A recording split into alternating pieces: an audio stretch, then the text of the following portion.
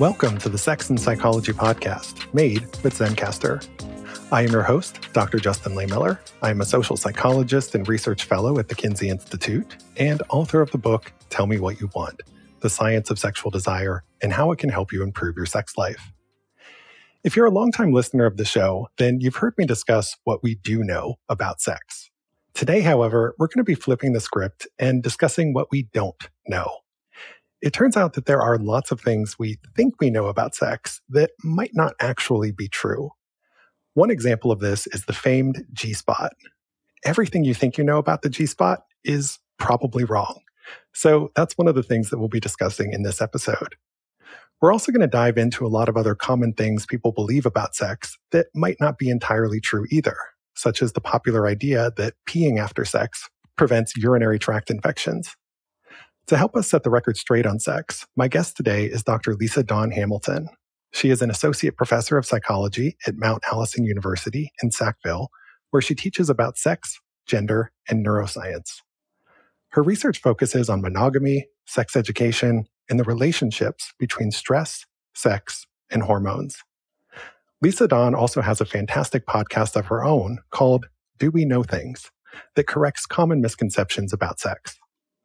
I can't wait for this conversation, so let's dive in. Hi, Lisa Dawn, and welcome to the Sex and Psychology Podcast. Hi, Justin. I'm very excited to be here. Thanks so much for joining me. I'm really excited to debunk some common myths and misconceptions about sex and the human body with you. But before we get into all of that, I'd like to start by asking you about your professional journey. So how did you get into the wild, wonderful, and sometimes wacky world of sex research in the first place? That's an excellent question. I actually started out as a sex educator at an organization called Options for Sexual Health in Vancouver. And I was doing that while doing my undergraduate research. And I just happened, while being an undergrad, to come across someone who was doing sex research. So she was my TA. It was Sari Van Anders at Simon Fraser University. And she invited me to start doing research with her in her lab. And I knew that I was interested in hormones, and I knew that I was interested in sex ed. And finding out that I could do things about hormones and sex all together was this very exciting thing.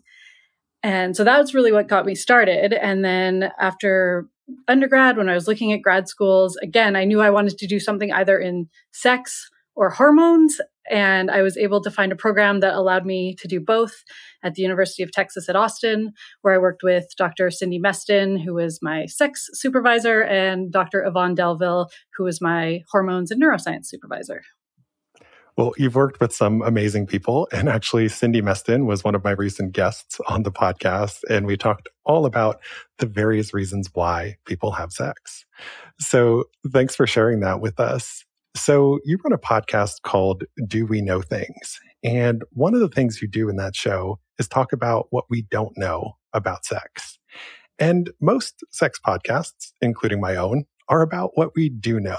So I love that you're taking a different approach, because the longer I've been in this field, the more I've realized how much there is that we don't yet know about human sexuality, and how some of the things that we thought we knew have turned out to be totally wrong.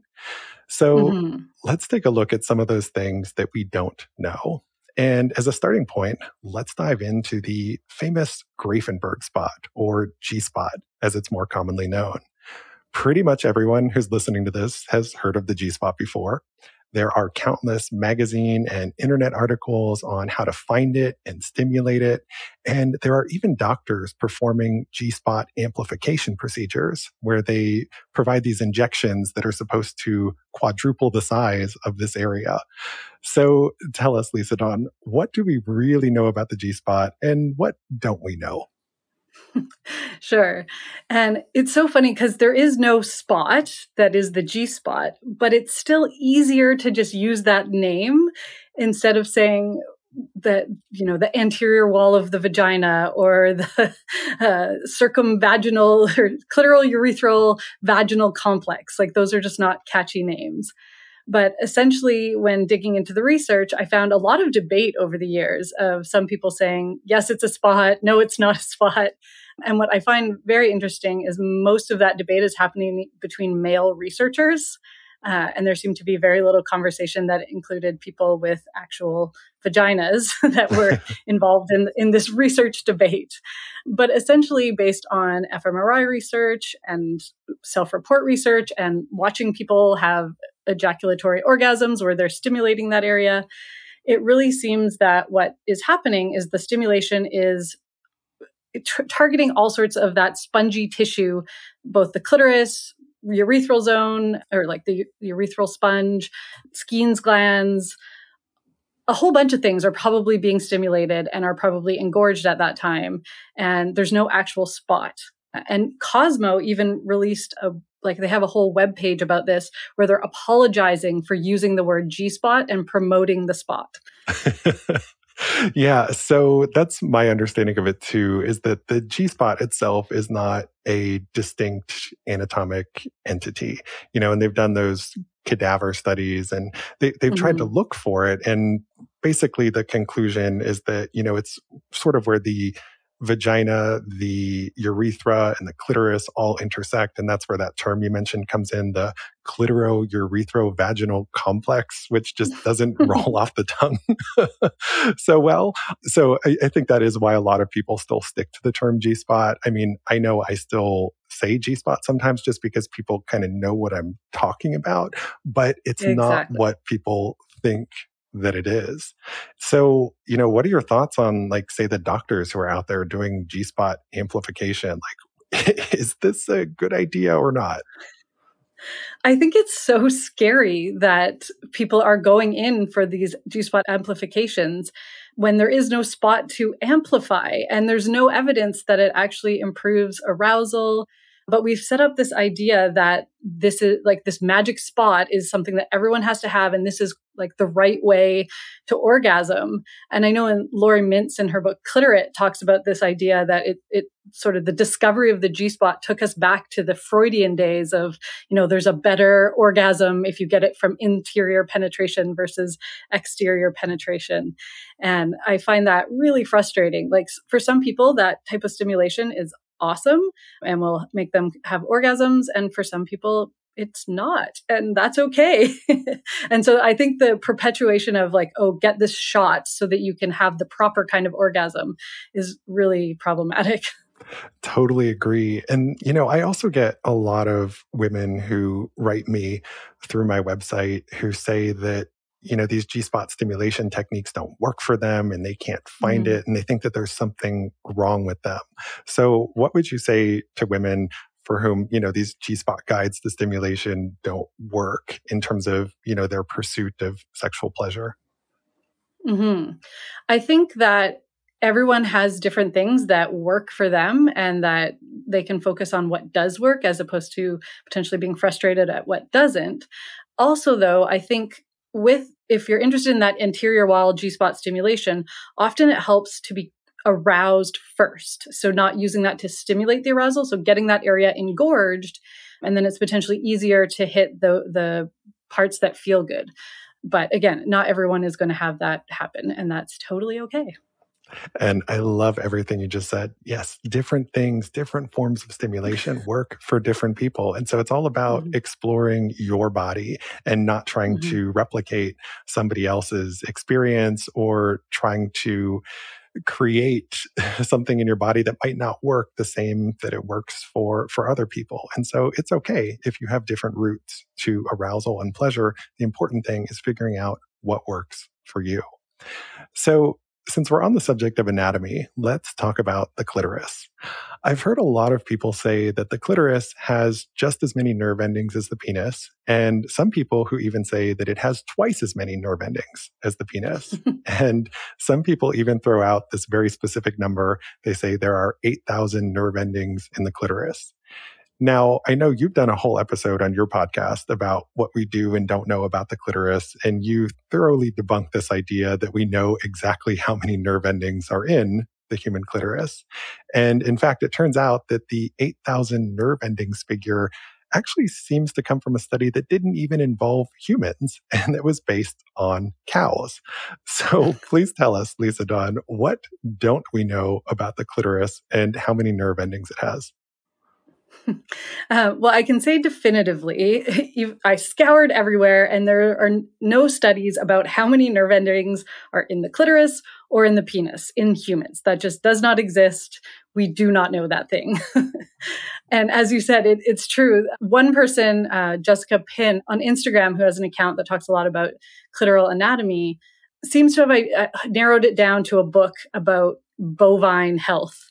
And I'm blanking on the name of the actual book, but she has posted a screenshot of it. And that seems to be the source of the estimation that there are 8,000 nerve endings in the clitoris, but not in humans, in cows.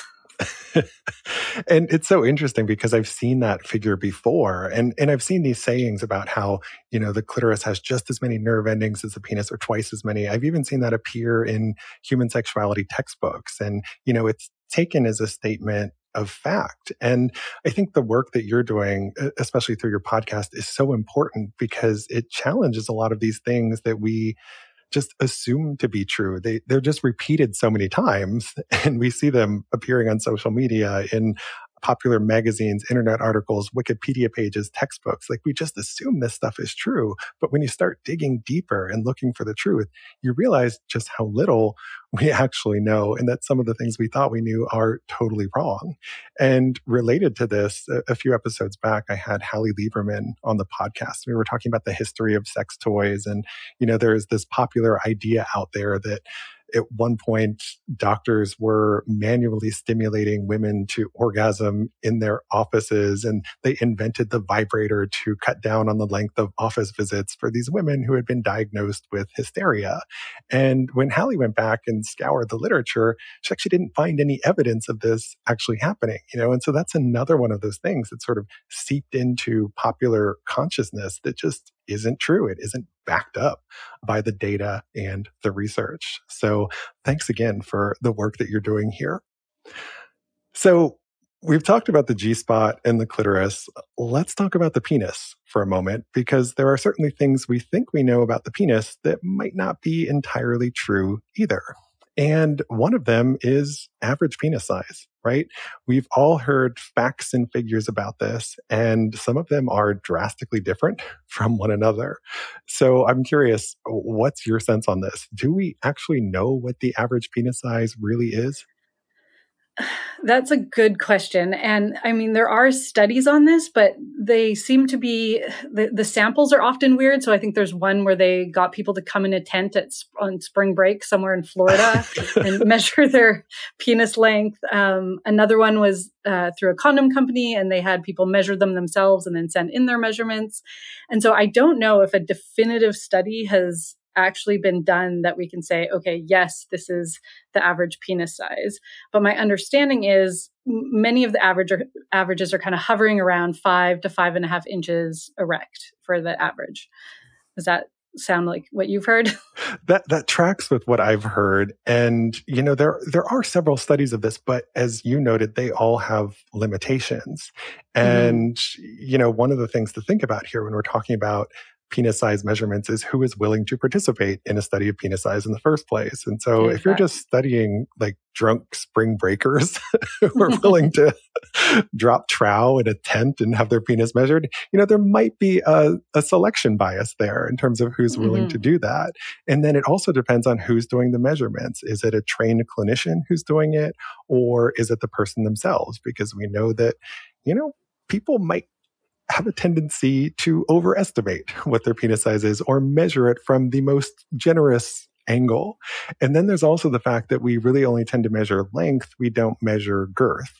And, when we talk about things like what is it that brings, say, women pleasure, when we're talking about cisgender heterosexual women, and actually in the research, they report that girth matters more than length. And so, we don't actually really have great estimates for girth because we're so focused on length, right? And then, in a lot of these studies too, they're not actually measuring erect penis length. They're measuring stretched, flaccid penis length, right? Right.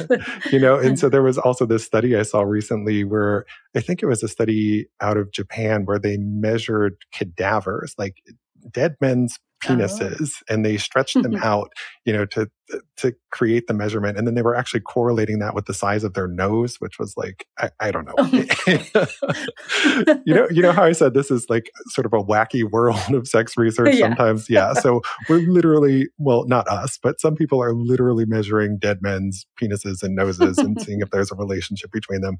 Wacky stuff. So let's talk about the refractory period, which Mhm. is defined as a period of time lasting from minutes to days during which no additional orgasms are possible. And people often say, and again, you see this in textbooks, that if you have a penis, you have this refractory period, but if you have a vulva, you don't. And this is why women can have multiple orgasms, but men can't. And a lot of this stuff gets traced back to the pioneering work of Masters and Johnson in the 1960s, who were studying human sexual response long before we had the modern technologies that we do today. And when I did a deep dive into this for a blog post I wrote a while back, I actually found that there's surprisingly little work on the refractory period and that it's really poorly understood. So I'm curious to hear if you have a take on this. What do we and don't we know about the refractory period and multiple orgasms? That's really interesting because I haven't dug into this too much yet. So now I'm like, oh, I need to do an episode on that. But one thing I'll note is if there is a refractory period, it tends to be tied to ejaculation specifically. And so people who have trained themselves, usually through tantric meditation practices, to have orgasms but not ejaculate, can have many, many orgasms quite easily. Also, one of my collaborators, Richard Wassersug, and his colleague, Eric Waboa, they have a paper, I think, in the Archives of Sexual Behavior, where they're talking about specifically male multiple orgasms. And one of the things that they both study is prostate cancer. And there does seem to be a link between people who have their prostates removed and being able to have multiple orgasms without any sort of refractory period. That, of course, though, as you've said, like there is plenty of people who can have maybe their refractory period is 1 second or they don't have one at all and they can, get right back into it. Yeah. And that's one of the things that I found interesting about just talking to people and hearing from people about their sexual experiences is that they're way more variable than the research might lead us to believe, right? So, for example, if you look at popular human sexuality textbooks, they tend to present the male sexual response cycle as being just this one thing. You have, excitement or arousal, and then there's that plateau phase, and then orgasm, and then resolution, and then that's it. And it's like one and done, right? But Yeah. men's sexual response can be a lot more variable than that. I've heard from some men, for example, where they actually find it really difficult to have an orgasm, but then once they do, like the floodgates open and they can have multiple orgasms back to back. I've also heard from some men who can have multiple orgasms, but they maybe can only have them if it's like a really exciting sexual experience, like maybe if it's a threesome or group thing, or maybe they can have multiple orgasms, but they often stop at one because they're just like tired, right? And so, right. They could have more than one if they wanted. Yeah.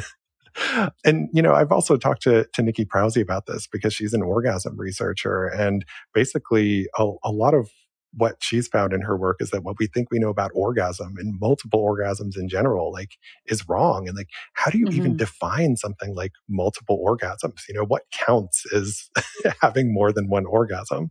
Exactly. Yeah. Is it one after another, or is it one and then another one a few minutes later or many minutes later? It's unclear to me what the actual definition is. Yeah. And that's the thing. It's like, how do you define these things? And if you ask people to define it, they're going to come up with their own definitions for everything. Yeah. And this is one of the fun things about, doing Twitter polls occasionally is to just throw a question out there and see how people respond. Like I once asked people, what's the minimum number of participants you need for something to count as an orgy? And like people are all over the board. So I'm going to ask you, Lisa Dawn, what is the definitive minimum number to count as an orgy?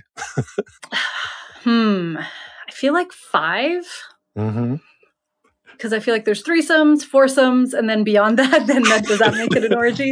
And 5 really seems to be the most common number, but there are some people who said, an orgy starts at 3, and I'm like, oh wow, that's fascinating. Like some people count a threesome the same as an orgy, and so I think that speaks to the importance of anytime we're doing sex research. Like, we have to take a lot of fucking care in how we ask our questions Yeah. because we don't know if people are thinking about or defining these things in the same way as us. And so I'm curious if, all this work that you've done on, what do we and don't we know about sex, how has that influenced your own approach to research and, the way you ask questions and so forth? It has made me more stressed out about it for sure, because I find I am second guessing everything. Because as I'm looking into the research literature, trying to answer very specific questions and realizing that, it's defined differently by different people, or it's very unclear in this study or not this study. So it's definitely made me think through more and be more clear with my own questions. And actually, one example of a question that I use in my class, something that I really like, and it's an example from the Guide to Getting It On, so Paul Joanniti's book, that he used to have a survey on his website. And one of the questions was, instead of saying, have you ever had an incestuous relationship, which, is going to get people's hackles up, he says, considering your aunts, uncles, brothers, sisters, etc., and lists all these relatives, and then says, which of these have you had a sexual or romantic relationship? Just sort of like this normalizing, but very clearly laying out all these things. So not letting anyone define incest for themselves, saying like, these are the categories I'm looking for. Have you had sex with any of these people? And so thinking of the need for clarity in our questions has really been affected by my doing this podcast and not being able to find the answers that I want to find. Yes. And, relating to that incest question that you brought up, different people define that in different ways. And so some people would count step siblings having a relationship together as being incest, even though they're not blood relatives. And so again, that points to the importance of, asking the right questions in the right way to get the most useful data. And related to this, something I've heard you talk about on your podcast is, can we ever do like truly objective research, or are we always bringing some bias into it in some way? In thinking about the way I've done my own sex research, I can point to blind spots that I've had in the past because I just didn't necessarily always think about and consider other perspectives. And it wasn't like I was intentionally bringing bias. It's just I hadn't thought about some of these things. So one example of this is when I was doing my research on sexual fantasies, a question that I neglected to ask people was, what is the perspective from which you see your fantasies? So is it from that sort of first person point of view where you're like in the fantasy, seeing it through your own eyes? Or are you watching it more from a third person perspective, like it's a movie? And I know I've talked about this on the podcast before. I did an episode on dreams and fantasies a while back. And, when I have dreams and fantasies, like it's always like I'm watching a movie and I'm a character in it. And so I kind of assumed that everybody's mental imagery worked the same way. Again, I did a Twitter poll. Turns out I was wrong. People are all over the map in terms of how they see things. So tell us a little bit about your thoughts on that. Can we ever truly do objective research? And how can we do research better? Yeah. So I don't think anyone can ever do objective research, whether we're talking about sex or really anything, because we're all subjective humans that are bringing our subjective experiences to the world. So even our decision of what we're going to study is influenced by our own past, the things we've been exposed to, potentially grant funding. Like there's all these factors that drive the subjectivity of our research. However, I think we can, by owning that bias and by owning our subjectivity, and this has been talked a lot about by feminist philosophers of science, we can then, if we put it out there as like, this is my perspective, this is where I'm coming from, then others who have different perspectives or want to approach it from a different way can all do it from their perspective. The idea being like, if we're all having different biases and owning our biases, like somehow we could get to some sort of truth if there is one.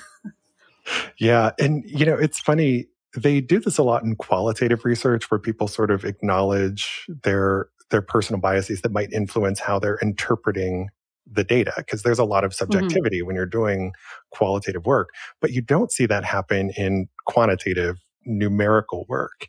And, back when I was a graduate student, I always thought it was odd. Like when I was reading a qualitative study and these people are talking about themselves and their identities and these other things that they're bringing to the work. And I'm like, initially I was kind of like, well, this shouldn't be about you, but I see it very Right. differently now, where I'm like, actually, it is about you in a way. Right. And, sort of owning those potential biases that you might bring, I think can be very valuable and add a different level or layer of nuance to the research.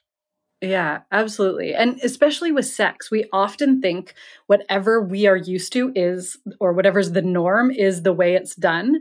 But this really stood out to me a few years ago. I had conversations with two heterosexual men, like on 2 different days, like back to back. And one of them talked about how he hated in porn, how they always showed like people coming on other people. He was like, why would you ever want to pull out and not ejaculate inside a woman? Like that is the only way that would be satisfying. And then the next day, someone else was talking about, they're like, I don't know who doesn't love like spraying their cum all over somebody. Like, why wouldn't you do that? That's the best part, right? And so like a day apart, like these exact opposite perspectives, but they both thought like that their way was the only way. Gosh, and that reminds me of this study I've been meaning to do. And it's sort of, I call it the Where Do You Come study.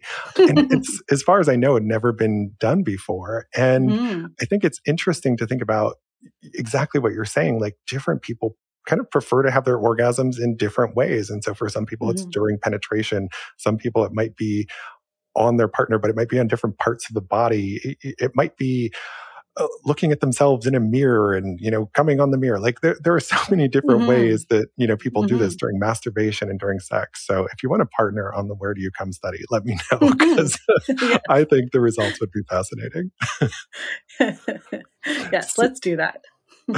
So we have much more to discuss, including whether peeing after sex prevents UTIs, as well as what Lisa Dawn has found by studying the brains of monogamous and non-monogamous men. But first, a quick break for a word from our sponsors. If you've ever wanted to start your own podcast, you need the best recording program out there, and it's Zencastr. I've tried a lot of different platforms for this podcast, but Zencastr's quality is unparalleled. Sign up today for a free 2-week trial and use my exclusive discount code SEXandPsych, PSYCH, to save 40% off their professional plan. Visit Zencastr.com to learn more. That's ZENCASTR.com. Promescent has everything you need for amazing sex, including their signature delay spray, which has been clinically shown to help men increase their stamina in the bedroom. It has Target Zone technology, which allows you to desensitize only the areas you want and customize it for your body.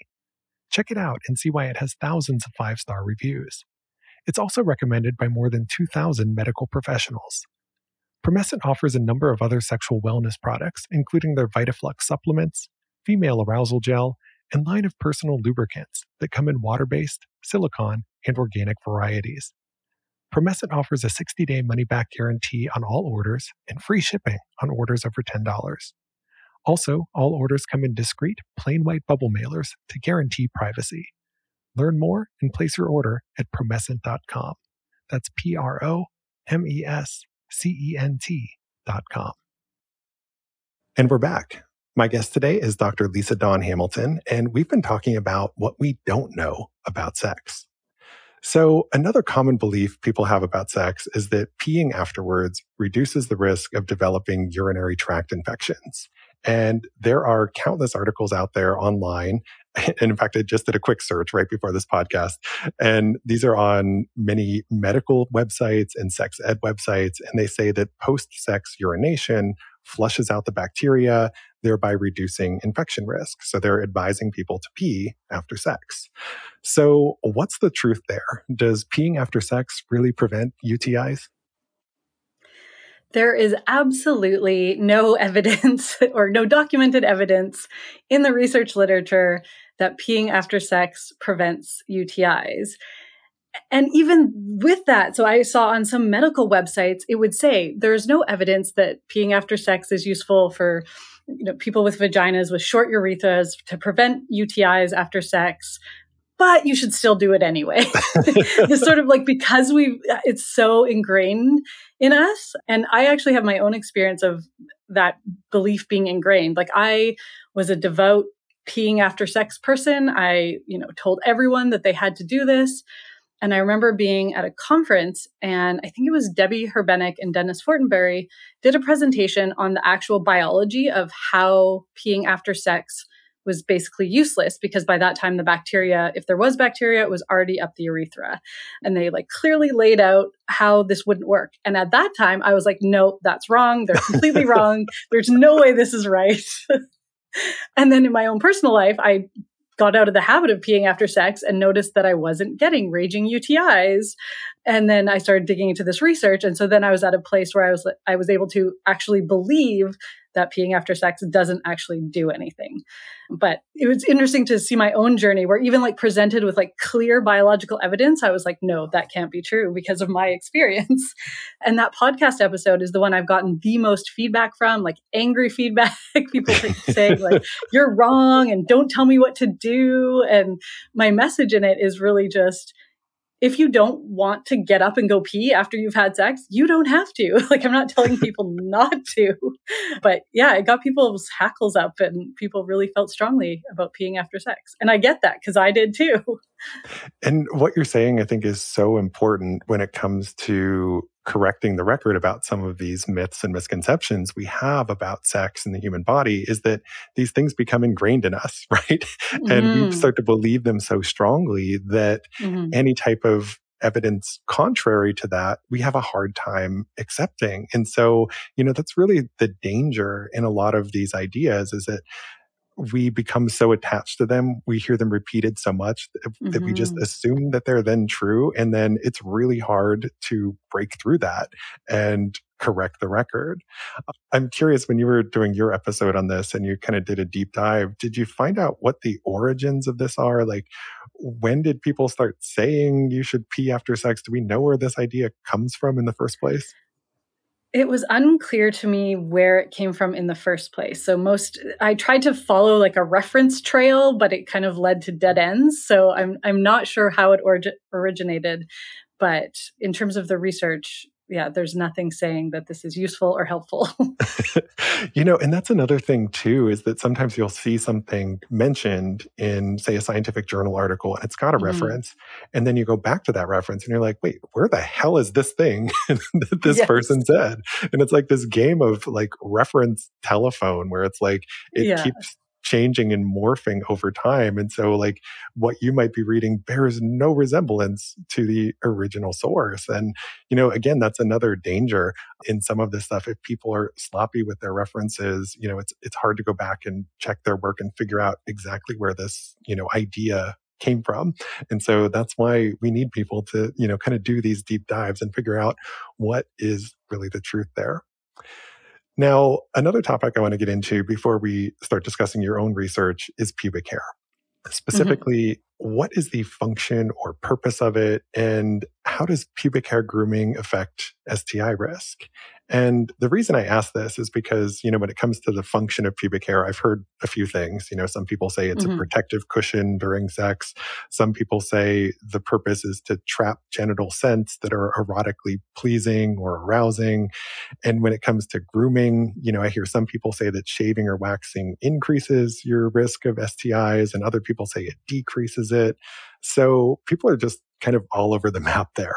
So what do you think we do and don't know about the purpose of pubic hair, and also how, as you say, pubic hair deforestation is linked to STI risk? Yes. So in terms of the purpose of pubic hair, I think all of it is theoretical, right? So it's different theoretical perspectives, and there's no way, I don't think, that we can demonstrate like one is the true one, which is the problem with evolutionary theories in general. Any sort of theoretical thing is we never know. It's hard to go back in time to figure out how this happened.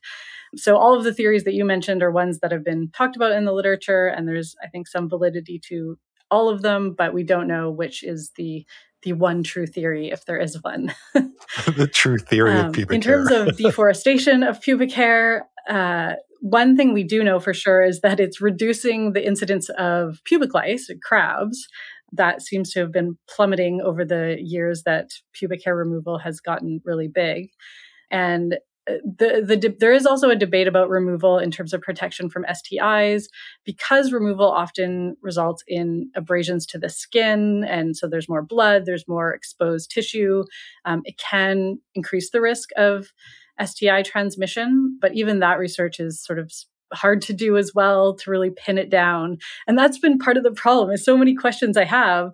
It's really hard to do a study to test STI risk and pubic hair removal, because to do an actual experiment on that would be very challenging and also unethical, like applying STIs to people's skin, for example.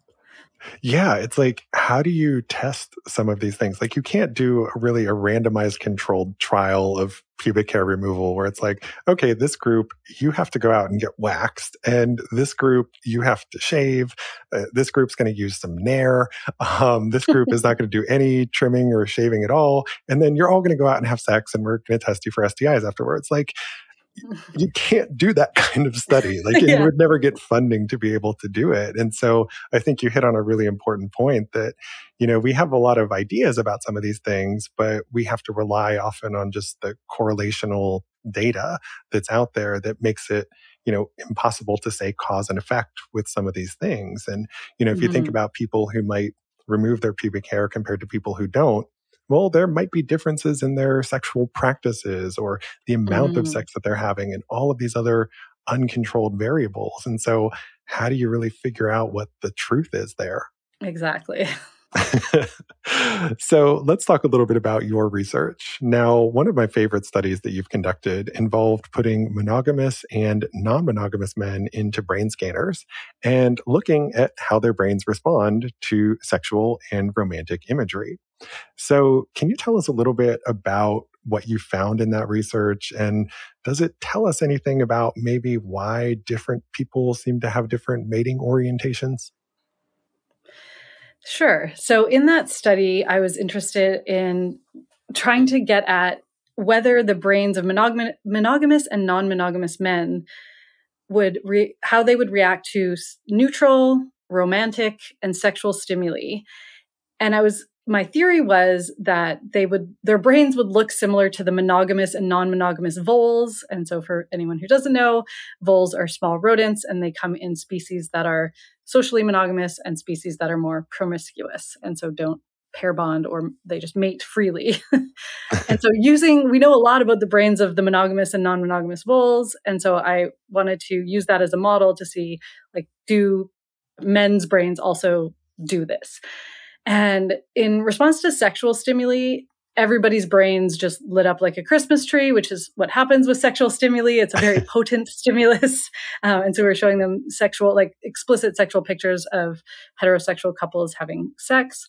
And so there was really no differences in the groups looking at sexual pictures, but the romantic pictures, which were people like gazing into each other's eyes, or couples holding hands and walking through a meadow, really cheesy things like that. The monogamous men showed much more subcortical reward-related activation, and the non-monogamous men did not show that at all, which I found very fascinating. So for the non-monogamous men, they had more cortical activation when looking at the romantic pictures, but none of the reward. And then the monogamous men, their brains looked like they found it more rewarding. I, of course, should have asked them, how much did you enjoy these pictures? I didn't. That is a fatal flaw, I think, for that study. But their brain activation indicates they may have liked it more than the non-monogamous men. And that's so interesting. And I think it suggests the possibility. And yes, of course, we need further research, and also research looking at women and people of different sexual orientations and so forth. Certainly more work to be done, but it suggests the possibility that, to some degree, our brains might be, if you're okay using the term, wired differently when it comes to monogamy and non-monogamy. And I'm so glad you brought up the example of the voles. You've got the prairie voles and the meadow voles, and they've done this really fascinating research, actually finding that if you tinker with their hormones, specifically with the hormone vasopressin, you can actually take the monogamous prairie voles and make them non-monogamous. And you can take the non-monogamous meadow voles and make them monogamous just by changing their hormone levels. And I think that's so fascinating and points to this idea that, maybe our mating orientations are controlled by hormones or differences in brain structure or something.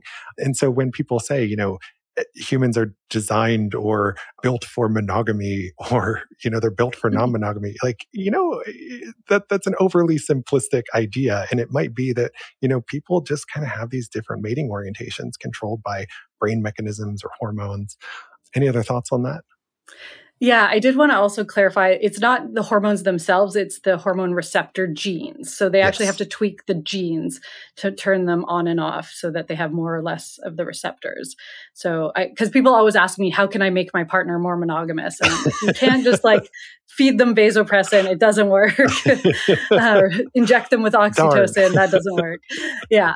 But I also think with neuroscience stuff, I think we have to always keep in mind the back and forth between our environment and our experiences and how that changes our brain.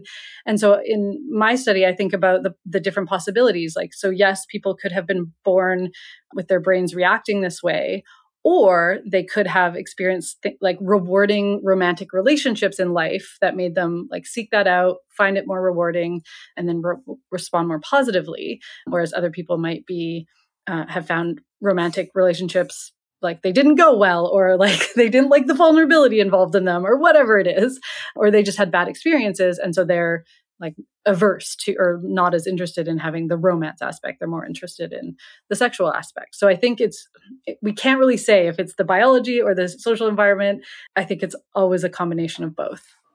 Yeah, such an important point, because there is that brain plasticity, right? Where our brain changes in response to experiences that we have over the lifespan. And that's one of the tough things about some of these neuroscience studies is, what is the causal variable here? And, were people born with these differences in brain structure, or was it molded as a result of their life experiences? So again, so much that we don't know that we think we know when it comes to sex. And, since we're talking about the subject of hormones, you brought up this idea of oxytocin. There are a lot of people who think that, oxytocin is the love hormone. And if you just have more of it, that's going to promote more bonding with your partner. People also have all kinds of ideas about testosterone. Like if you abstain from sex and masturbation, that's going to boost your testosterone levels. So what would you like to say to people about maybe some of their misunderstandings of these hormones and how they affect our sexuality? About hormones broadly, one of the first things that my hormones and behavior prof in undergrad talked to us about is this idea about, we often think that hormones cause things to happen. But the thing he first said the first day of class and kept repeating throughout the semester is, hormones only increase the likelihood of something happening. So even if we're talking about a rat and we're injecting them full of testosterone, it's going to maybe increase the likelihood that male rat is going to want to mate with a female rat, but it doesn't make them immediately go mate with them.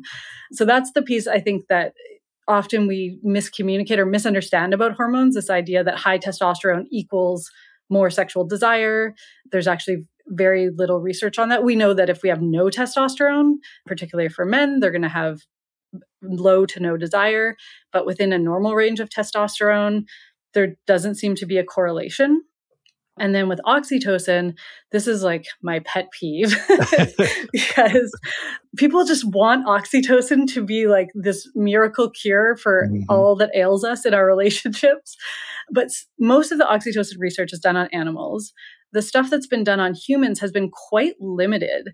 And in particular, the sample sizes are small. The manipulations are not often the best.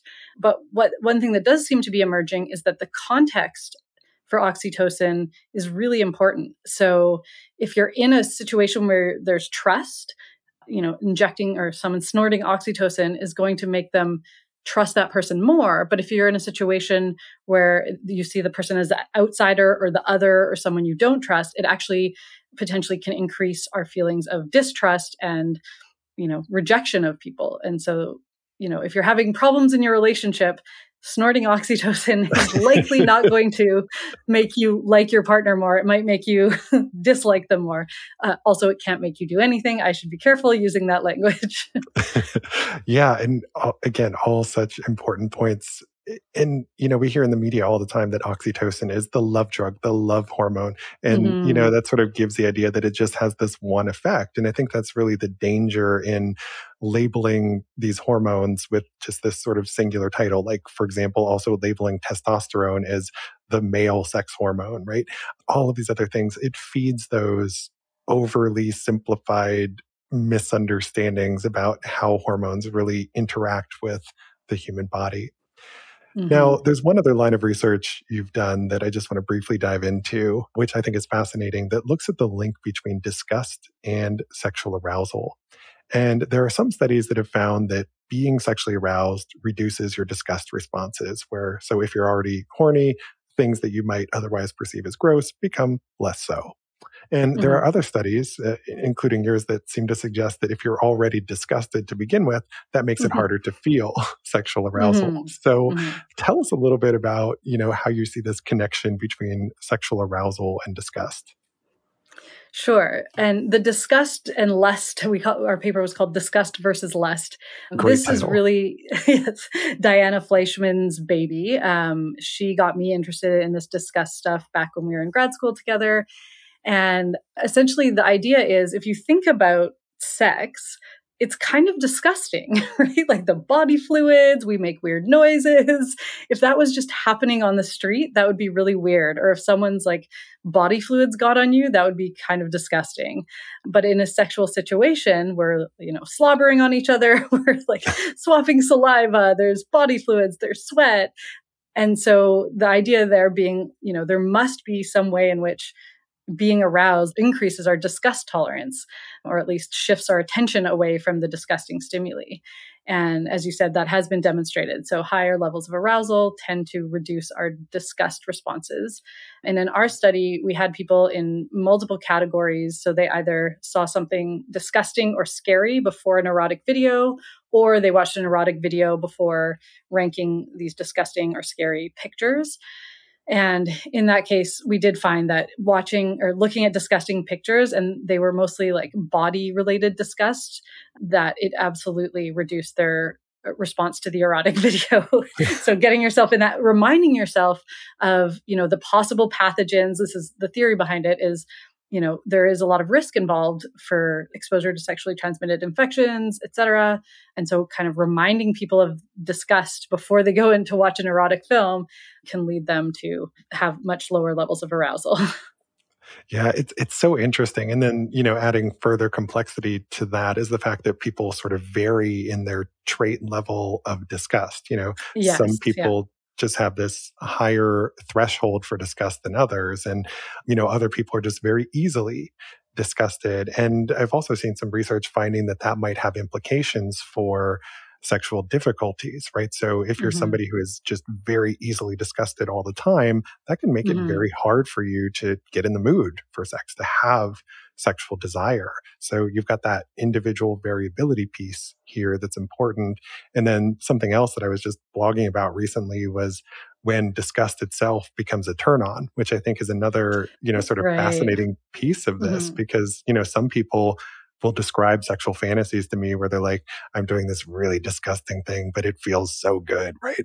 And so, disgust itself can be a turn on for some Mm-hmm. people. So I don't know, any other thoughts there on, sort of that link between disgust and arousal? Yes.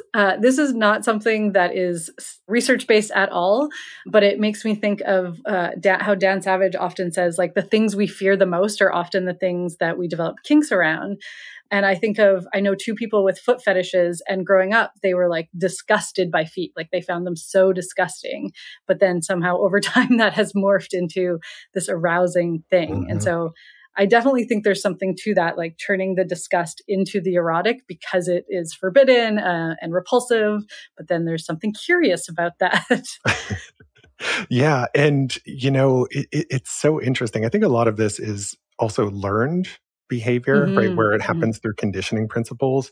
And Jim Faust has actually done some research on rats with this, where he's actually like conditioned rats to basically be turned on by the smell of death, literally. Like mm-hmm, mm-hmm. when male rats have their first sexual experience and that scent, I think it's called cadaverine, is present, then that facilitates their sexual arousal in future sexual encounters if it's present. But if it's not present, then it creates sexual difficulties, right? So, this isn't something that just happens in humans. It can also happen in animals, which, so fascinating, so much to explore there. Absolutely. Well, thank you so much for this amazing conversation, Lisa Dawn, and for telling us what we don't know about sex. It was a pleasure to have you here. So can you please tell my listeners where they can go to learn more about you and your work and subscribe to your podcast? Sure. So the podcast is Do We Know Things, and it's available anywhere you can find podcasts. And you can also find me on Instagram and Twitter at Do We Know Things. There's also a website, doweknowthings.com. Thanks again for your time. I really appreciate having you here. Also, thank you to my listeners. To keep up with new episodes of this podcast, which was made on Zencastr, you can visit my website, Sex and Psychology, at sexandpsychology.com, or subscribe on your favorite platform, where I hope you'll take a moment to rate and review the show. You can also follow me on social media for daily sex research updates. I'm on Twitter at Justin Lehmiller and Instagram at Justin J. Lehmiller. Also, be sure to check out my book, Tell Me What You Want, and Lisa Dawn's fabulous podcast, Do We Know Things, if you want to learn more about the science of sex and all of the things you don't know about sex. Thanks again for listening. Until next time.